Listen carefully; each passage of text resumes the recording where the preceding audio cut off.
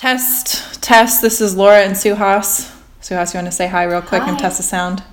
Maybe a little louder. Hi, sound check. Okay. Welcome, Fit Fam. You've got Laura here with episode number 4 of the podcast. I've got one of my good friends with me that I'm really excited to have on today. Her name is Suhas, and she is an Ivy League educated woman working at an investment firm in Orange County, California. She went to Columbia Business School, and she is one of the smartest, hardest working people I know. So I'm very excited to have her here today. Suhas, thank you so much for your time. Thank you for joining me today. Of course, it's good to be here, Laura. Thanks for having me. Yeah, I'm excited. So this podcast that I just started recently, it's really about, or focuses around bikini competitors, the fitness world, but really it's a podcast I wanted to do for a long time, and it's something that I think relates not just to bikini competitions and fitness, but also just for women in general. Sure. Obviously the audience is women, but there's a lot of aspects of our lives that are important to us, and so not just fitness is important, not just looking cute all the time, having some goals, some plan for our financial future, for our career is important. And so I thought, why not have you on, because you're one of the most successful people I know who's in about the same age range as me in Orange County. Some of the things you tell me that you're doing in your job floor me, to be honest. I'm always amazed when you tell me, oh yeah, I met with the owner of some of the casinos in Vegas this week, and my jaw just dropped. So obviously I wanted to have you on to talk about how to foster and build not only a good work ethic and work habits, but also your career and having a plan for that. And what are some of the skills or attributes about a person that set yourself up for success long term? So sure. Yeah. So let's just start out. So one of the things we have in common that we kind of hit it off when we met a few years ago is that we're both from Indiana. Yep. We both grew up in the rural Midwest. So what was that like? What was your life growing up like? Do you think anything to do with that had an influence on who you are today? Yeah, that's a really good question. So growing up, I grew up in Fort Wayne, Indiana, and obviously went to high school there. And Indiana University is a pretty common choice for colleges for most people that go to school in Indiana. So I went to IU, not really having an idea of what I wanted to do or what I was planning on majoring in. And so got to IU and started exploring different areas.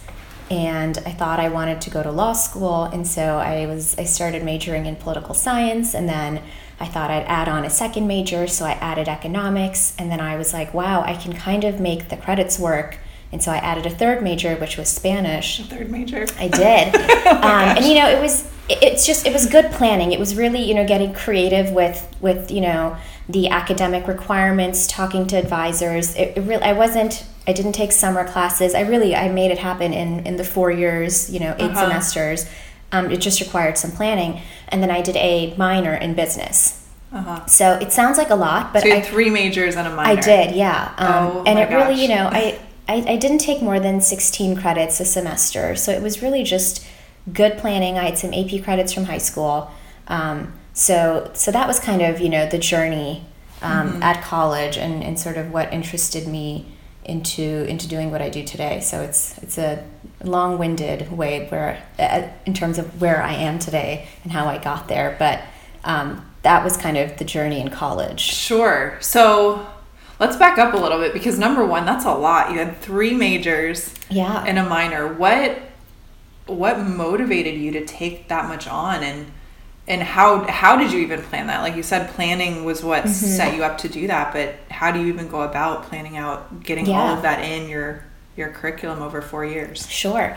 So I think step 1 was I had accumulated some AP credit, and so basically my first year of college was already taken care of in terms of credit from AP classes. So I didn't have to take a lot of basic math, writing, English, science type of classes. And so I really got to college with, let's say, 30 credit hours. And so the way that I thought about it was, okay, like each year can be devoted to one major effectively. And then there's some room to wiggle around with the business minor. And so I just remember looking at the course catalog, and you kind of go through the requirements and, talk to a couple of advisors. But so this was the logistics of how it happened, but the motivation for why it happened was I just like to learn. And, I was fascinated by politics. I really enjoyed my Spanish classes. I had taken Spanish since middle school, and it was something that I thought would be a useful skill to have. Unfortunately, I'm horrible at it today. But, at one point in my 20s or early 20s, late teens, I think I might have been almost fluent in Spanish. And then, economics was a nice way to round out the two sort of softer degrees because it was a lot more quantitative, and it tied in with the business minor, and I just found the classes to be fascinating. And so I thought, between the three majors and the business minor, I had a really well-rounded education. And it was a cool goal to accomplish. So I'm glad I was able to do it. That's amazing. I want to backtrack just a little bit. So you said you have always loved to learn, and that's what motivated you to pursue 3 majors and a minor. I would say that's beyond what most people would take that love of learning to. I mean, I would also say that I love to learn. I had a measly 2 majors in college. Oh boy. So I know, right? So, I mean, that's far and beyond what most people would do. I mean, did you know from an early age that you had more of a work ethic or a desire to further yourself? Because I see that as, that's something pretty exceptional to take on that much work as an 18-year-old going into college. It's quite a bit to take on. And what about either you inherently or your background and growing up motivated you to do that? Because that's quite a bit. Yeah. It's funny. I think back on being a kid, and I always wanted to get really good grades, and there wasn't an external pressure, right? It wasn't like my parents were like, oh, get an A and you'll get a raise in your allowance. Like, there weren't a lot of external motivations for me. It was just something that I wanted to do internally, and getting good grades, even when I was like in kindergarten or first grade, it just inherently and genuinely made me really happy.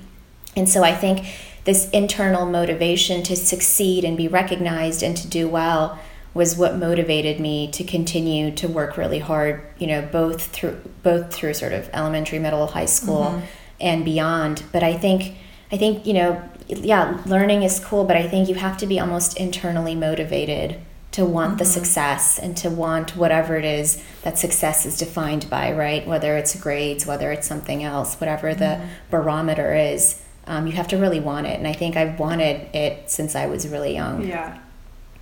Was school always just really easy for you?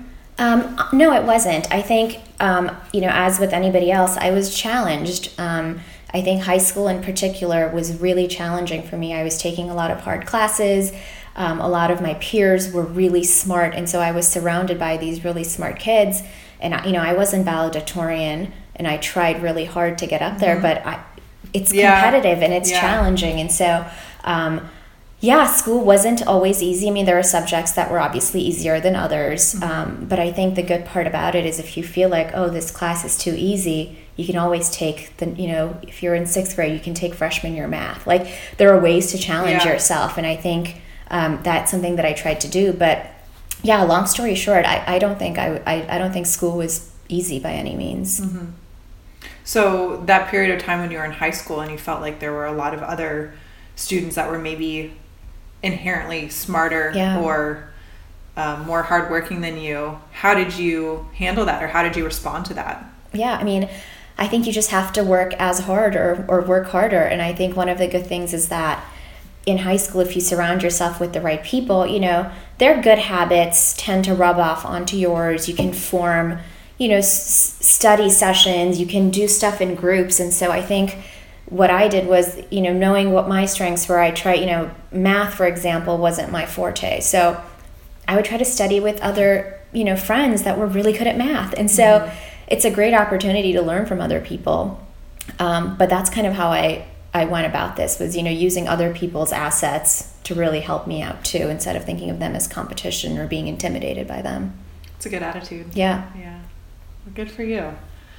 Yeah, I think I think for me, when I was in high school, I had plenty of classmates that were smarter and harder working. And in some ways, I think I let it get the best of me at times. And don't get me wrong, I still feel like I got into great schools. Yeah. I personally went to Notre Dame for my undergrad, which I can't hate on. I'm super grateful. But it's a great school. I think at times I definitely let that intimidation factor get to me.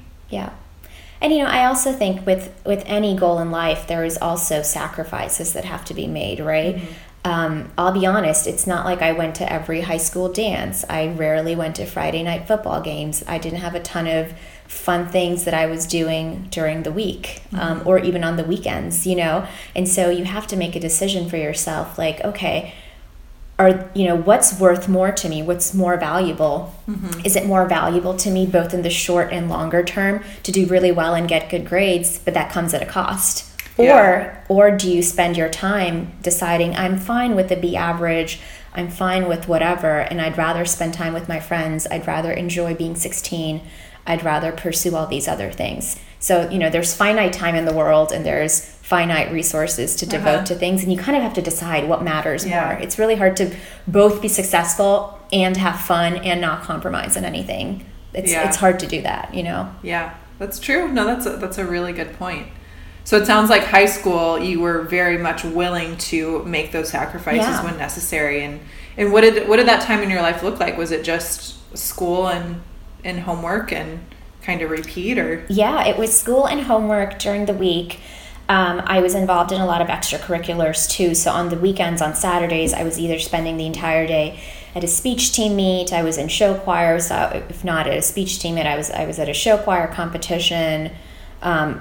I volunteered with the Key Club, and so I was on the student newspaper staff. So there was really something or the other keeping me really, really occupied. Mm-hmm. I can't remember just sitting around and watching TV ever in high school. I don't have those memories. Yeah. All of my memories revolve around either studying or doing something that was a productive use of my time in order to get into colleges or whatever, get scholarships. Yeah. So those are my memories of high school. Yeah.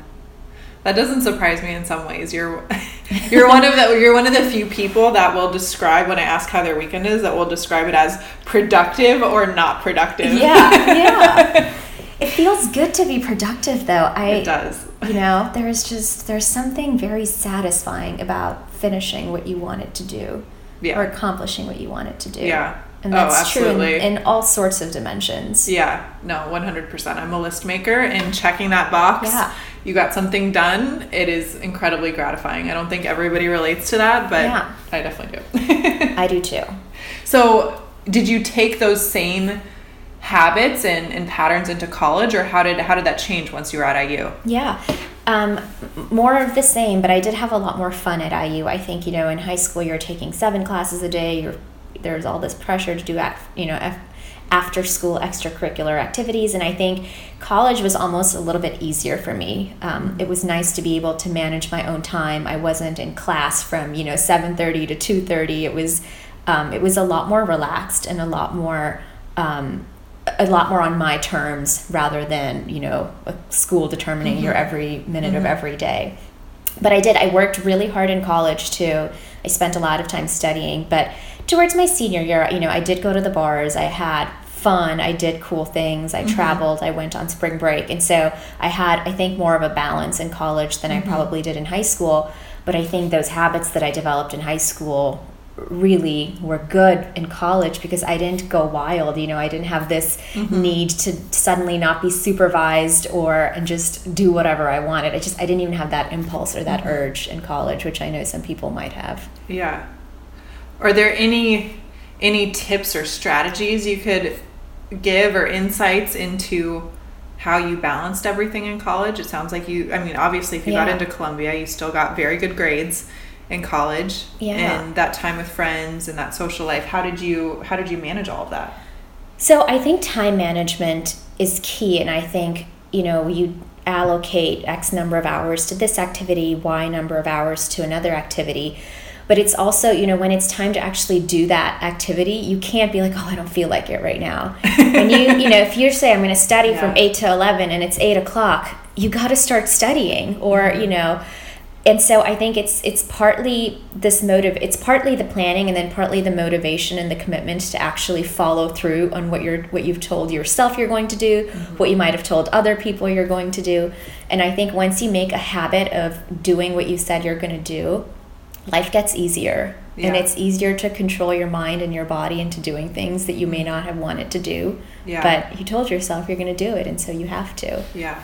And so, you know, almost every hour of my life was allocated in college. I would make a list of, you know, I had a little schedule. A calendar and, just, you know, X hour to X hour I'm doing this, then this is happening, then this is happening. You make, you know, you make time in the day to make meals or whatever. Like, you have to do that. You can't just start a day unstructured, because then nothing gets done.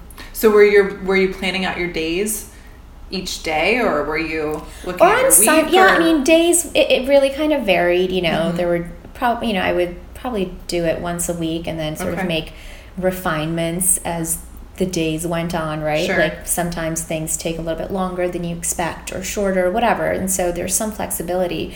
But the broad strokes of what a week looks like, there were, you know, I always had a general sense of what was going to happen. Yeah, that's good. Did you notice during your time at IU that your habits or your tendencies and organization, was it very different from your classmates or from your friends? I think a little bit. You know, it's rare to find people that are willing to flex so much in the direction of working hard at the expense of having fun. I think everybody has their own personal preferences, whether it's, you know, 70-30 work fun, 50-50. I think I probably like leaned more like 85-15, and I just I don't think a lot of people have those preferences, and I think it's just this internal innate preference that you have. And so if you're not 85-15, your schedule wouldn't resemble mine, and the way you allocated time wouldn't resemble the way that I did it, right? But I don't know that anybody even really wanted to. Like, it's just you decide what that balance looks like for you. Yeah, that's an interesting ratio, work to fun. Yeah, and you know, and it's not wasn't that ratio wasn't static every day or every week, but or even like over time, right? Like, there are stages of my life where that ratio has shifted. For sure. And, you know, but when I'm studying for the GMAT so I could get into business school, like, it's got to be at that 85-15. 85 or more, right? Yeah, I can't just be like goofing around. If not 90 or 95. Yeah. Huh. No, that's an interesting concept, because you definitely see that in how people go about their lives and about their days. I like that. I like that concept. That's interesting. Yeah. So definitely makes sense for some people when they say, "Oh, I can't seem to get this stuff done," or I ran out of time to do this. It's an interesting concept. So, what was it like once you got to Columbia? I mean, it seems like college was probably a refreshing change of pace for you.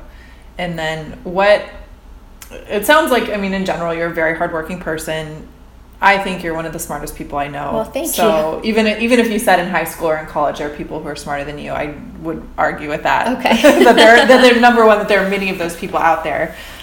So what about your time at IU do you think enabled you to get into an Ivy League business school? That's a huge accomplishment. Yeah. Very few people can say that they've done that in their lives. So sure.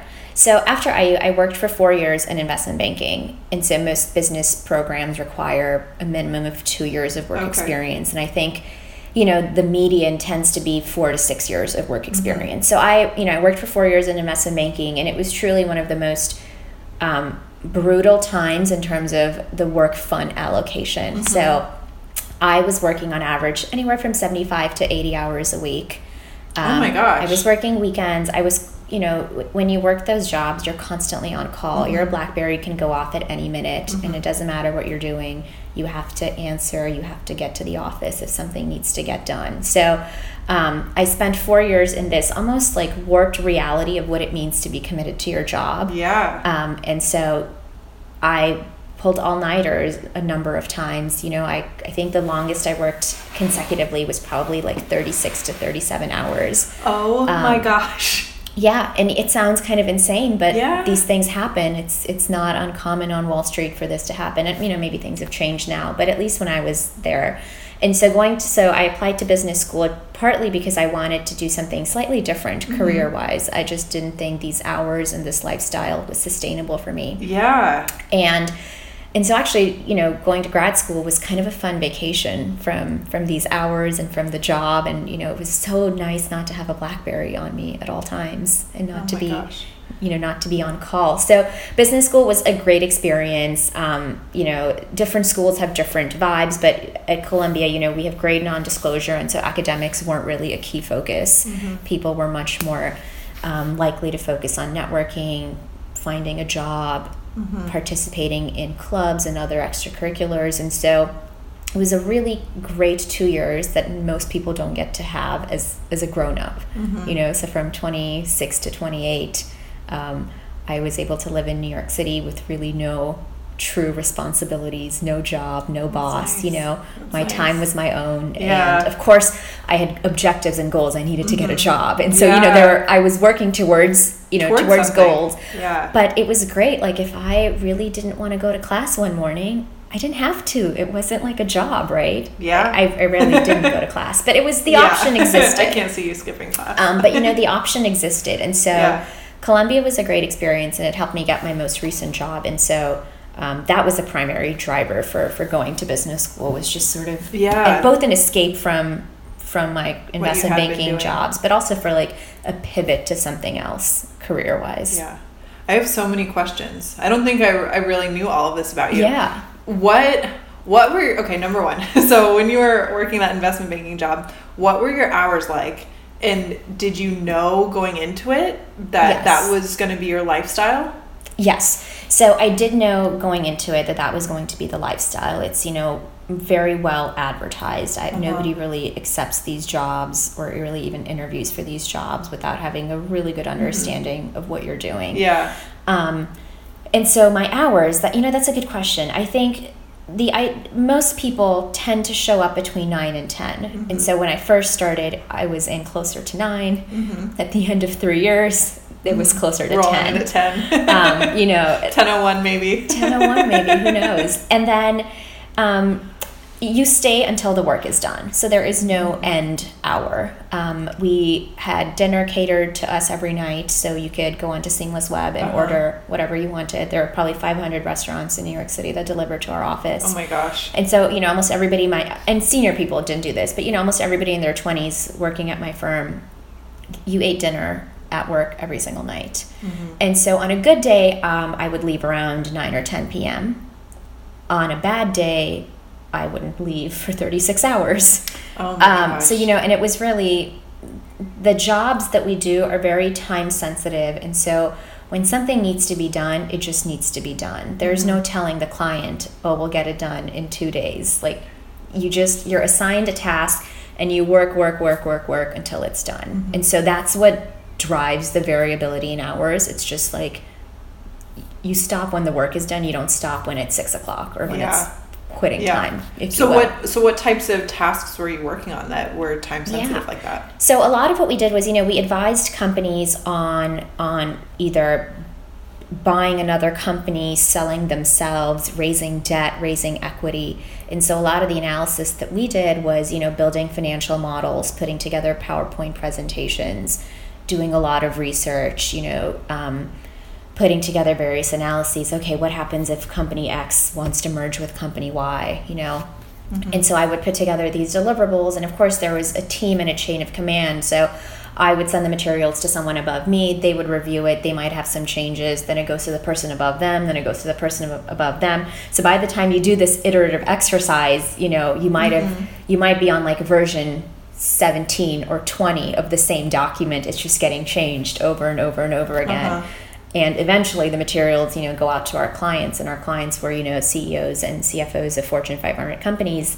And then they might have some questions. And you're not just working on one project at the same time. So you're staffed on deal teams. Each deal team is about 4 people. And you may be staffed on, 4 or 5 of these teams simultaneously. Okay. So your work streams, it's not like you're just working for one boss. You really have like 5 different teams. Gotcha. And you're accountable to all these different people. So you may be busy on 1 of the 5 or 2 of the 5 or 5 of the 5. Yeah. And then you have to stay for 36 hours because you're finishing everyone's tasks, right? Oh my goodness. So it's kind of a fascinating way to have that be your first job out of college. But I did it willingly, and I think going back to hopefully. And it's rewarding. You learn a lot. You have a lot of responsibility at the age of 22. You get to meet a lot of really important people. So there is a lot that you gain from doing the job, but it's not for everybody. And I think, having had that work ethic in high school and college played really well into this. I'm sure. Yeah, you probably couldn't do it if you didn't have that work ethic, right? You have to just have, I think I have a high tolerance for pain, right? And so, and like mental pain, like it's exhausting to work for 36 hours, but I can do it. And it's some people can, some people can't. And it's also a preference thing. Some people don't want to. Yeah. And some people just are like, who cares? I'm not going to do this. That's a lot of hours. Right? That's a lot of hours just to be awake. And you're a zombie at the end of it. But it's not for everybody. Yeah, absolutely. So what even made you interested in doing that in the first place? That sounds, to me, if somebody told me I had to work 36 hours straight, I don't know. I'd have to write down like a sum of money with lots of zeros behind it to get on board with that. And I'm sure you were well compensated for your time, but I mean, what even got you interested in pursuing a career like that in the first place? Yeah. So, I think what got me really interested is that I knew my skill sets would do, what I cared about would work really well in this job. So for example, I knew that I worked really hard. I knew that I picked up concepts really quickly. I knew that once you explain something to me, I don't need a ton of direction. I don't need a ton of supervision. And so I was looking for a really challenging, exciting job out of college. And this checked all the boxes. Yeah. And, some people are really interested in finance. And, I thought finance was okay. I wasn't passionate about finance. So for me, the job was less about finance and, less about Wall Street and more about really using what I thought were my strongest characteristics and applying them to a job that really rewards you in a lot of dimensions, including monetarily, right? Like I'd be lying to say that wasn't a factor, because it was. And then, I'd been told that once you do this job for a couple of years, you have a lot of exit opportunities and you can really pursue whatever you want because this looks really good on a resume and people understand what you've been through for 2 years. Yeah. And so I think all of those factors played a role in why I chose to do this. That's interesting. This may be a wrong assumption of mine, so please correct me if it is. Is investment banking like that or working on Wall Street, is that typically a more male-dominated field? I think of it as something that women tend not to choose. I agree. I think, when I was, and I'll give you some numbers. I don't know broad macro numbers, but I'll give you micro numbers. So when I started, my group was a class of 24 first-year analysts from, various colleges.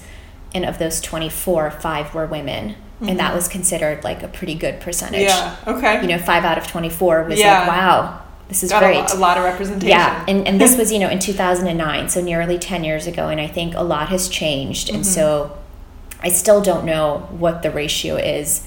But for example, in my MBA program, which, a lot of top 10, 15 MBA programs tend to recruit investment bankers and consultants and private equity professionals. And so our MBA class was between 35 and 40% female. Okay. So maybe that kind of is a barometer for how Wall Street might look, but I think it's less than a third of people, investment professionals on Wall Street are probably women. Yeah. Maybe a touch higher. I don't know. I don't know the exact number. But yeah, very male dominated industry, and I don't know why more women don't pursue it, but I definitely know the numbers speak for themselves. Yeah. It's definitely a male dominated industry. Yeah. And that's one thing you and I kind of have in common, is because some of the things you mentioned I relate to. I wanted a challenging job out of college, but I went probably the opposite direction. I went into geology. Yeah. And was outside doing field work all day, doing lots of manual labor, and also a very male-dominated field. But yeah, that's one thing you and I have in common is I think pretty much since we've both been out of school, we've sort of worked in these industries that are things that women tend to choose less. And we could speculate about why that is. I would argue that maybe some of it is just the challenge and the sheer workload that's required of some of these positions that are very time intensive. You know, especially if you've got a family at a young age or you're planning for that right out of college. I think that can influence the decision of how much you want to work. Absolutely. For sure. But yeah, I think that's also one thing that it maybe has connected us as friends is just the inherent desire to work hard, appreciation for that, and kind of interesting how we went different ways with it. But, yeah. Well, very cool.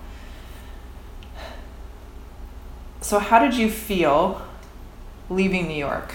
So you went to Columbia, you got an internship at an investment firm in Orange County, right? And you did a couple summers there?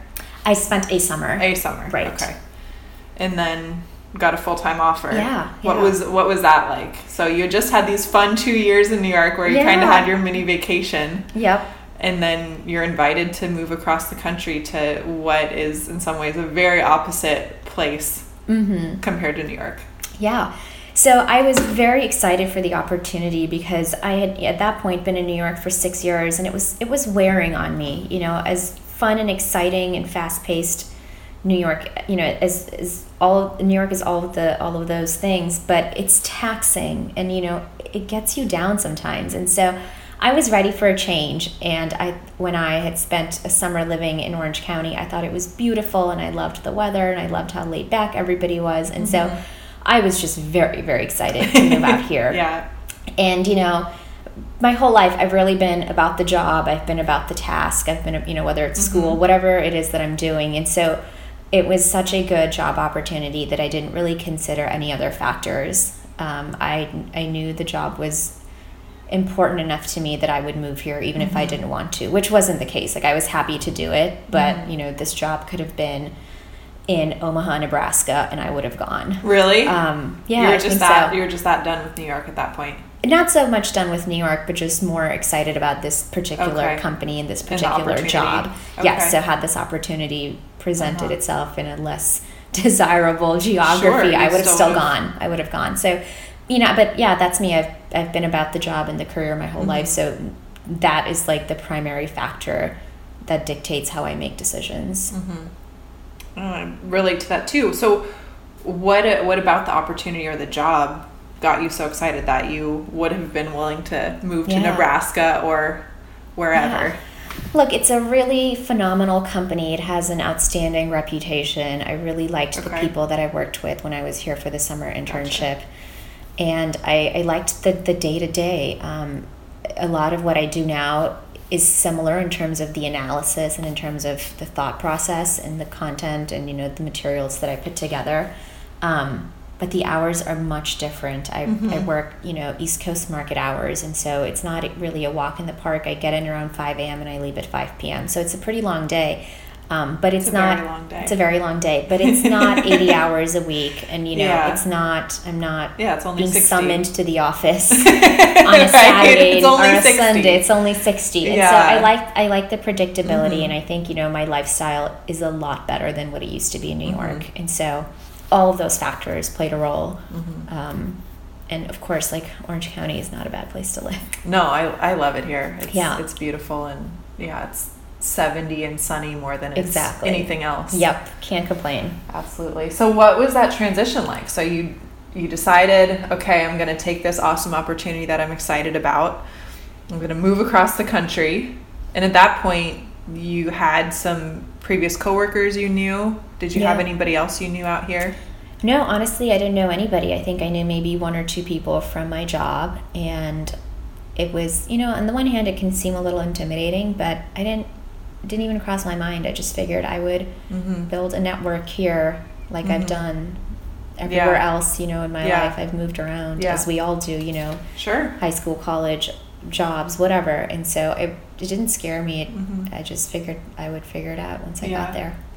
So what was that time in your life like, or what did it look like when you first moved, first getting settled in Orange County? I think there are people out there too that never move, that never relocate. I mean, a lot of us, I think we take for granted that we're so mobile these days. There's plenty of people that never leave their hometowns, that never go anywhere else. So what was that time in your life like? I guess it was, I mean, I don't know. It wasn't that hard to make the decision. And, moving here, I think I settled in pretty quickly. Mm-hmm. Got an apartment and, work started a couple of days later. And so it really wasn't, I didn't have that much time to really think about or emphasize the transition or the move. Mm-hmm. It was a new chapter in my life and I was ready to dive in. Mm-hmm. And since then, I mean, how have you liked being in Orange County? I know you mentioned you kind of felt like New York was wearing on you.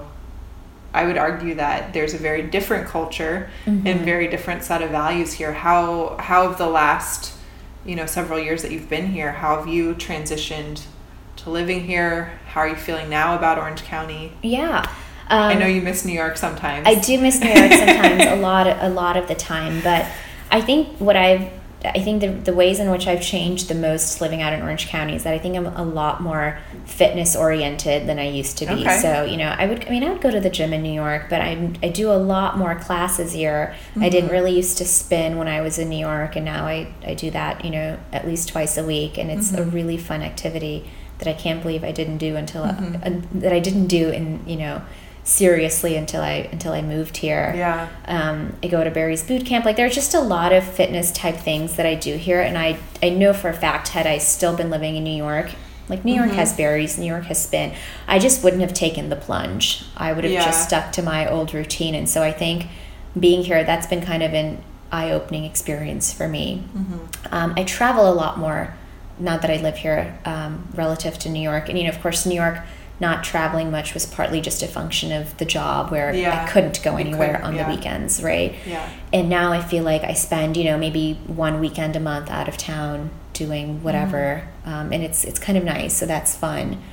And I have more of a structure. I also do more errands here than I ever did in New York. I don't think I ever used my kitchen all the, at least the 4 years that I was working in business school. Yeah. We didn't have a microwave, like, that like whole Sex and the City Sarah Jessica Parker storing shoes in her sweaters in your oven. Yeah, like we weren't quite that bad, but literally like I never used my kitchen. Yeah. And and that's different now. I cook more, so I feel like in some ways I'm just a lot more domesticated now than I was living in New York. Yeah, and I can see that. I mean, there's definitely more of a suburban feel here, but I also, in the fact that we're not in a huge city, you don't need to use your kitchen as storage space, and there's not takeout available right outside your door necessarily. Exactly. For most places in Orange County.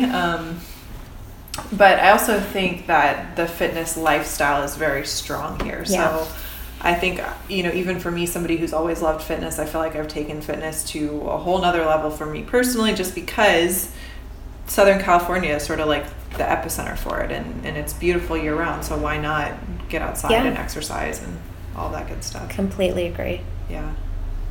Well, very cool. How, now that you're in this role where you're working a little less, even at 60 hours a week, which is a ton for most people, that's a ton. I work at my full-time job right around 40 hours a week, unless it's particularly busy, which I'm very grateful for, don't get me wrong. How do you find the balance for your work life and your personal life? Because that's still, for most people, 60 hours is 50% more than what they would be spending in their average week. I know, it's really tough. I mean, my weekdays aren't particularly exciting for that reason. It's kind of a very regimented routine, and every minute is precious, Monday through Friday or Monday through Thursday, right? So it's just a schedule that I follow. I work from 5 to 5. I'll typically go to the gym or go to a class. I pre-make my dinners on Sunday, and so when I come home, eat a quick dinner, and then 8:15 or so it's bedtime. So there really isn't time during the week for truly anything. But I make up for it on the weekends. So it's kind of nice to have Friday through Sunday Yeah. Friday, I leave a little bit earlier on Fridays, maybe around 3:00. And so it's kind of nice to have those extra few hours on Friday and then relax on Saturday and Sunday. But it requires really being very planned and having a very precise routine and schedule. And I can't really mess up, I can't just accidentally go out drinking one night. Yeah, that roll really into doesn't work at happen. 5 a.m. But I can't accidentally watch more TV on Tuesday than is in the schedule, that's true. right? I can't just you can't stay up too late. I can't go from 8:15 to 8:45, or I'll be cranky the next day. Yeah. And so very little room for error in so many dimensions. Yeah. So how do you stay disciplined with something like that? Because that's something I struggle with. I'm trying to get more sleep, and I have a hard time cutting myself off from electronic devices, TV shows at a certain time. I don't know. I mean, for me, like, sleep is supreme. I have to sleep. I need all the hours. And so you just have to do it. I mean, I'm really only doing a disservice to myself if I don't go to bed at a good hour. Yeah. Like, 4 a.m. me the next morning is not going to be happy with 9 p.m. me the prior night. Yeah. So I've just, I've made these mistakes here and then, and I know better than to do that. Like, there's nothing worse than not getting enough sleep for me. Sure. So I do it. I sleep. How many hours of sleep are you getting on average? Probably around 7, between 7 and 7.5. That's good. Yeah. Yeah. I need to do better with my sleep. That's what I'm focusing on the next few weeks. I've tried to focus on it last week. I think I bumped my average up from about 6 to 6.5. Okay. And I'm trying to hit at least 7. Yeah. Every day from now on. That's awesome. That's my goal. I don't know. need it. I need it. I listened to a podcast. For people who know me well, I'm obsessed with the Joe Rogan Experience podcast. I listen to that religiously, and he had a sleep expert on there. And the sleep expert was talking about how your brain over the course of the day is pretty much getting low levels of brain damage, and at night when you're sleeping, it's that time for your brain to repair itself. Interesting. And to recover. And if you're getting 6 hours of sleep or less, that repair process is not happening as optimally as you want. Wow. So just pretty much the whole podcast was 3 hours of me feeling like I'm not sleeping enough, and oh my gosh, I'm damaging my brain. Yeah. 7 is good though, supposedly. Okay, so good. I need to do better to get back onto 7 because I used to. Yeah. Yeah. Well, good for you. That's incredible that you're getting to work at 5 and you're still getting enough sleep in. It's a role model for a lot of us. Yeah. So, what are some of your future goals?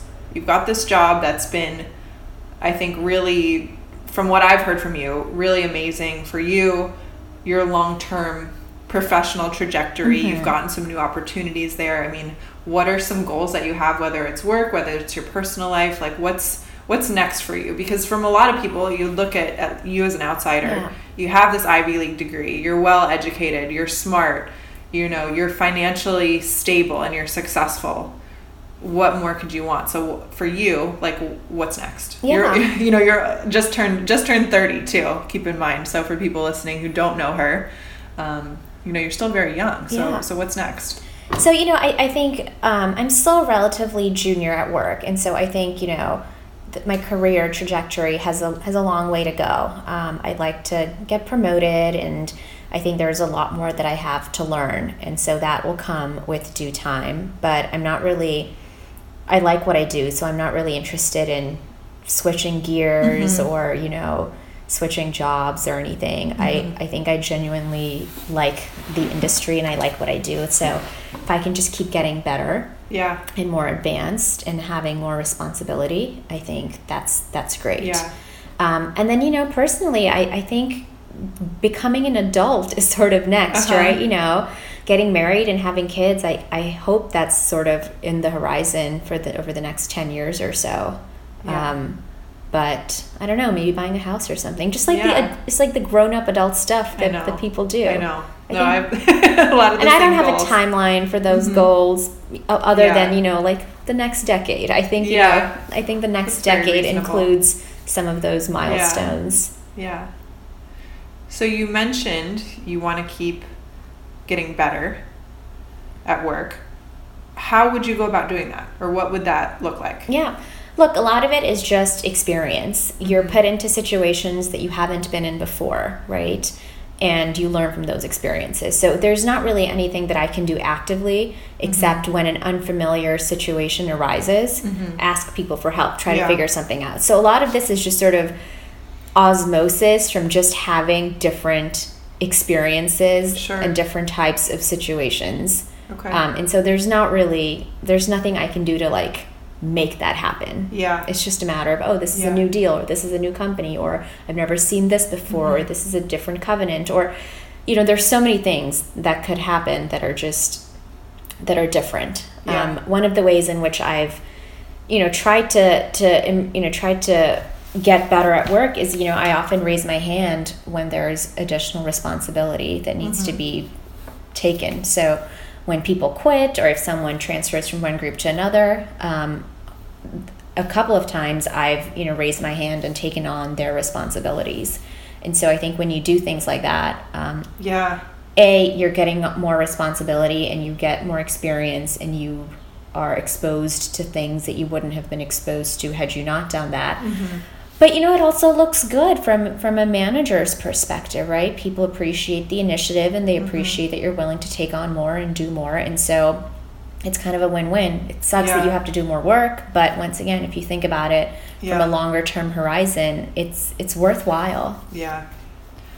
I once had a former boss tell me, this was right before I got relocated to Southern California. He told me, make yourself indispensable.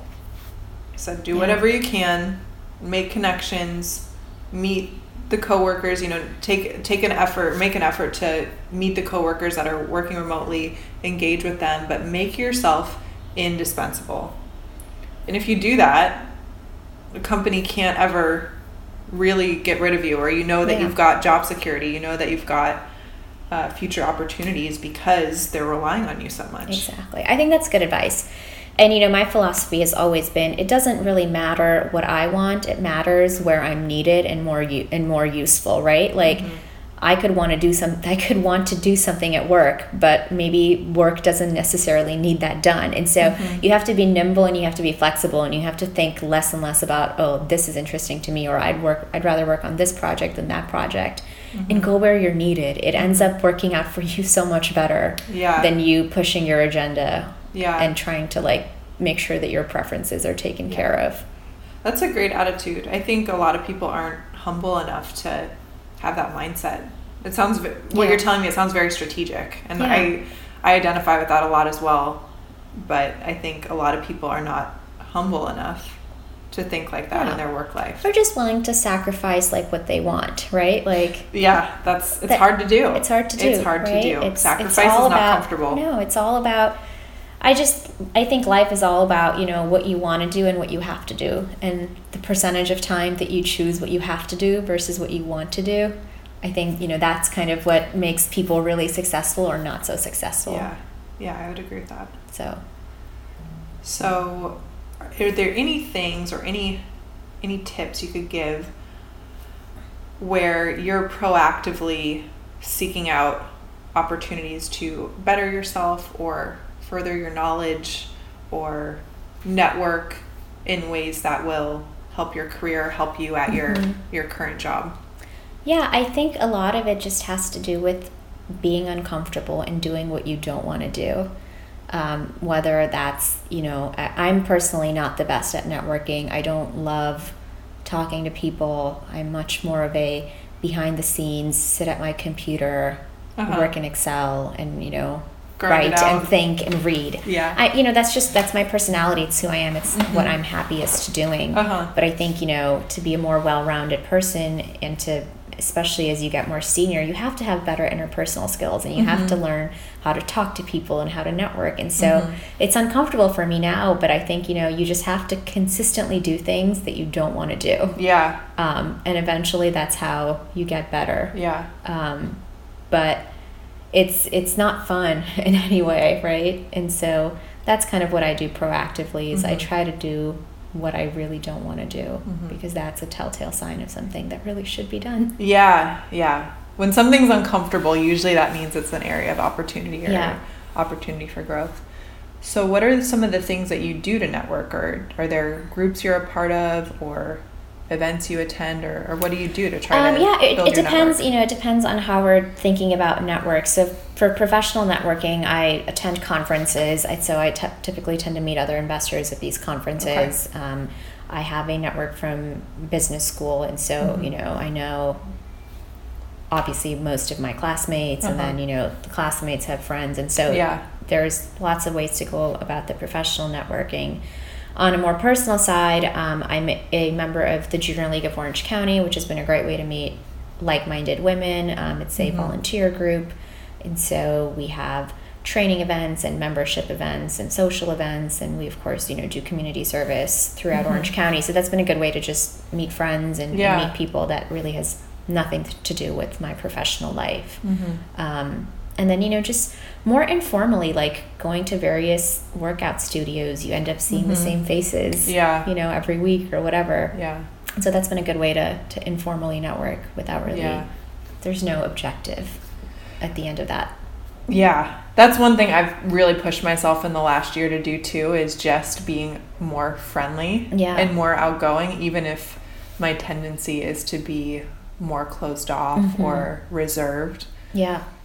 And so far it's had really positive results. I was kind of a little bit apprehensive at first about trying to reach out and just talk to strangers more. But I've gotten clients, I've gotten I would say opportunities. I've one with personal business of mine that I've had a lot more growth just because I was willing to reach out to people, talk to people in the elevator.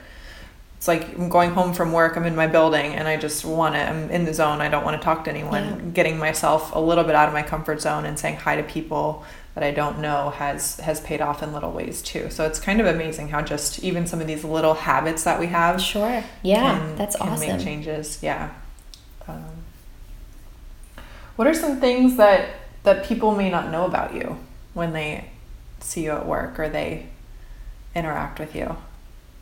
That's a good question. I think a lot of people see me as really serious, and I think depends on the depends on like where and when you meet me. So if you're somebody that I really only interact with at work, you probably would think that I'm really serious. But I think I am goofy when I'm not at the office, and there is a lighter side to my personality that's definitely not obvious at work. But I think what I've been able to do is I can sort of, when I'm at work, I'm a serious person, but when I'm not at work, I'm not a serious person. So I think it's good to be able to like compartmentalize who you are based on the situation that you're in. And so, being rowdy and obnoxious and fun is not really the culture of my office. And so you can't really be the same person in every environment. You have to sort of adjust and tweak yourself a little bit. And so I think so I think that's probably one of the bigger things is that I do have a work personality and then a outside of work personality. Yeah, that's great. Do any of your coworkers know about your outside of work personality?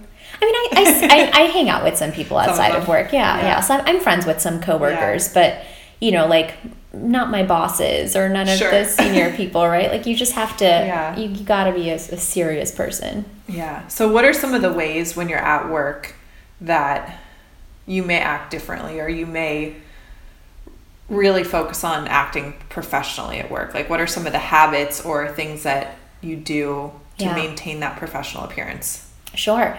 So I think, kind of the obvious ones are just the language that you use, right? I mean, you can be, I tend to be a lot more casual and laid back when I'm hanging out with friends, but you have to use different language when you're with coworkers, and, the topics that you address, like I'm not, if I'm talking to my coworkers and I'm describing my weekend, the level of detail or maybe even what's included is going to be a lot different from if I'm telling you about my weekend, right? I want all the details. My coworkers don't need to know about the tequila shots at Wild Goose at 1 a.m. That detail can be omitted, They can hear about how I went to brunch and went on a walk and had a healthy weekend. So, just little things on the margin.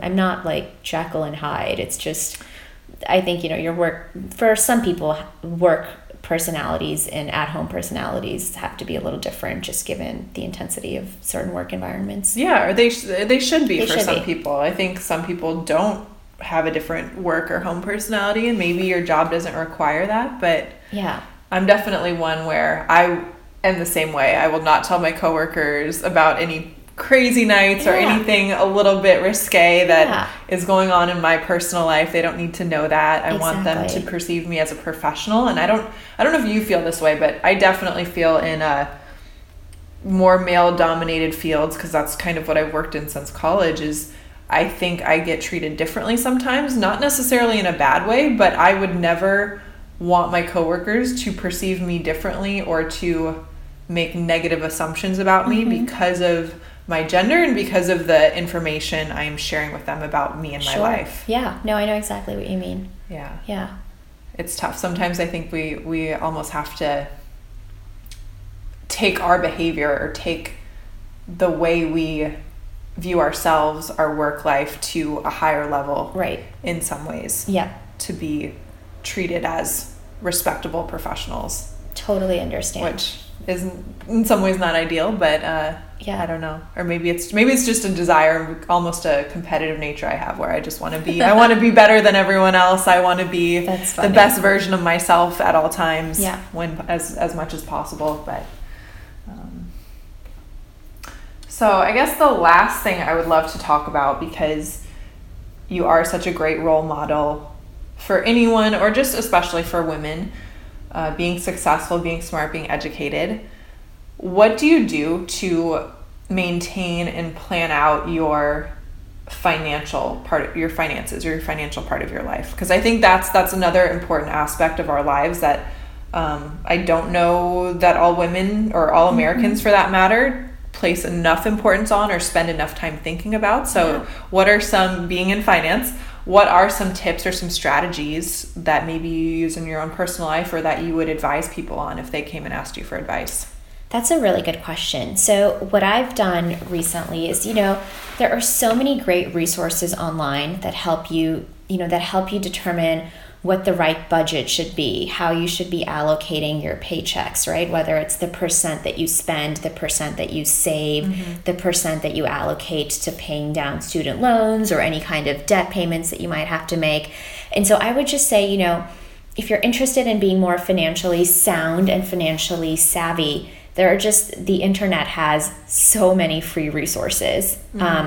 What I do personally is, I don't know that I necessarily have percentages of like I'm saving X percent or I'm spending Y percent. But one of the really cool tools that I've been using for probably a little over a year now is it's a robo advisory service offered by Charles Schwab, where there's just an algorithm that helps allocate your assets that you want to invest in. So instead of like actually having to go find a financial advisor, you can contribute whatever, you can start off with whatever money you want in this intelligent portfolio, and it puts your money towards bonds, stocks, commodities, cash, and it's free. All you're paying for is the underlying ETFs. And so if you're a novice and you're just interested in saving and investing for the future, there are tons of resources like the one that I just mentioned that are really good for that. And you don't have to have a certain amount of money. You don't have to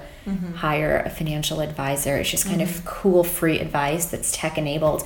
And I think over the last 5 years, technology has just played such a huge role in the world of personal finance. And so once again, there are blogs, there are so many resources on the internet in terms of learning about stuff. But then there are also resources such as this one where you can actually like use things and invest without having to know a ton about the markets. Yeah. Oh, that's great. I'm going to have to get that link from you. Yeah, it's awesome. Yeah. Are there any other websites or anything you'd recommend for people who are maybe at a more preliminary stage where they're just doing some research or just trying to learn what's out there, where they could go seek out information? Sure. So, honestly, it's easy enough just to Google like personal finance.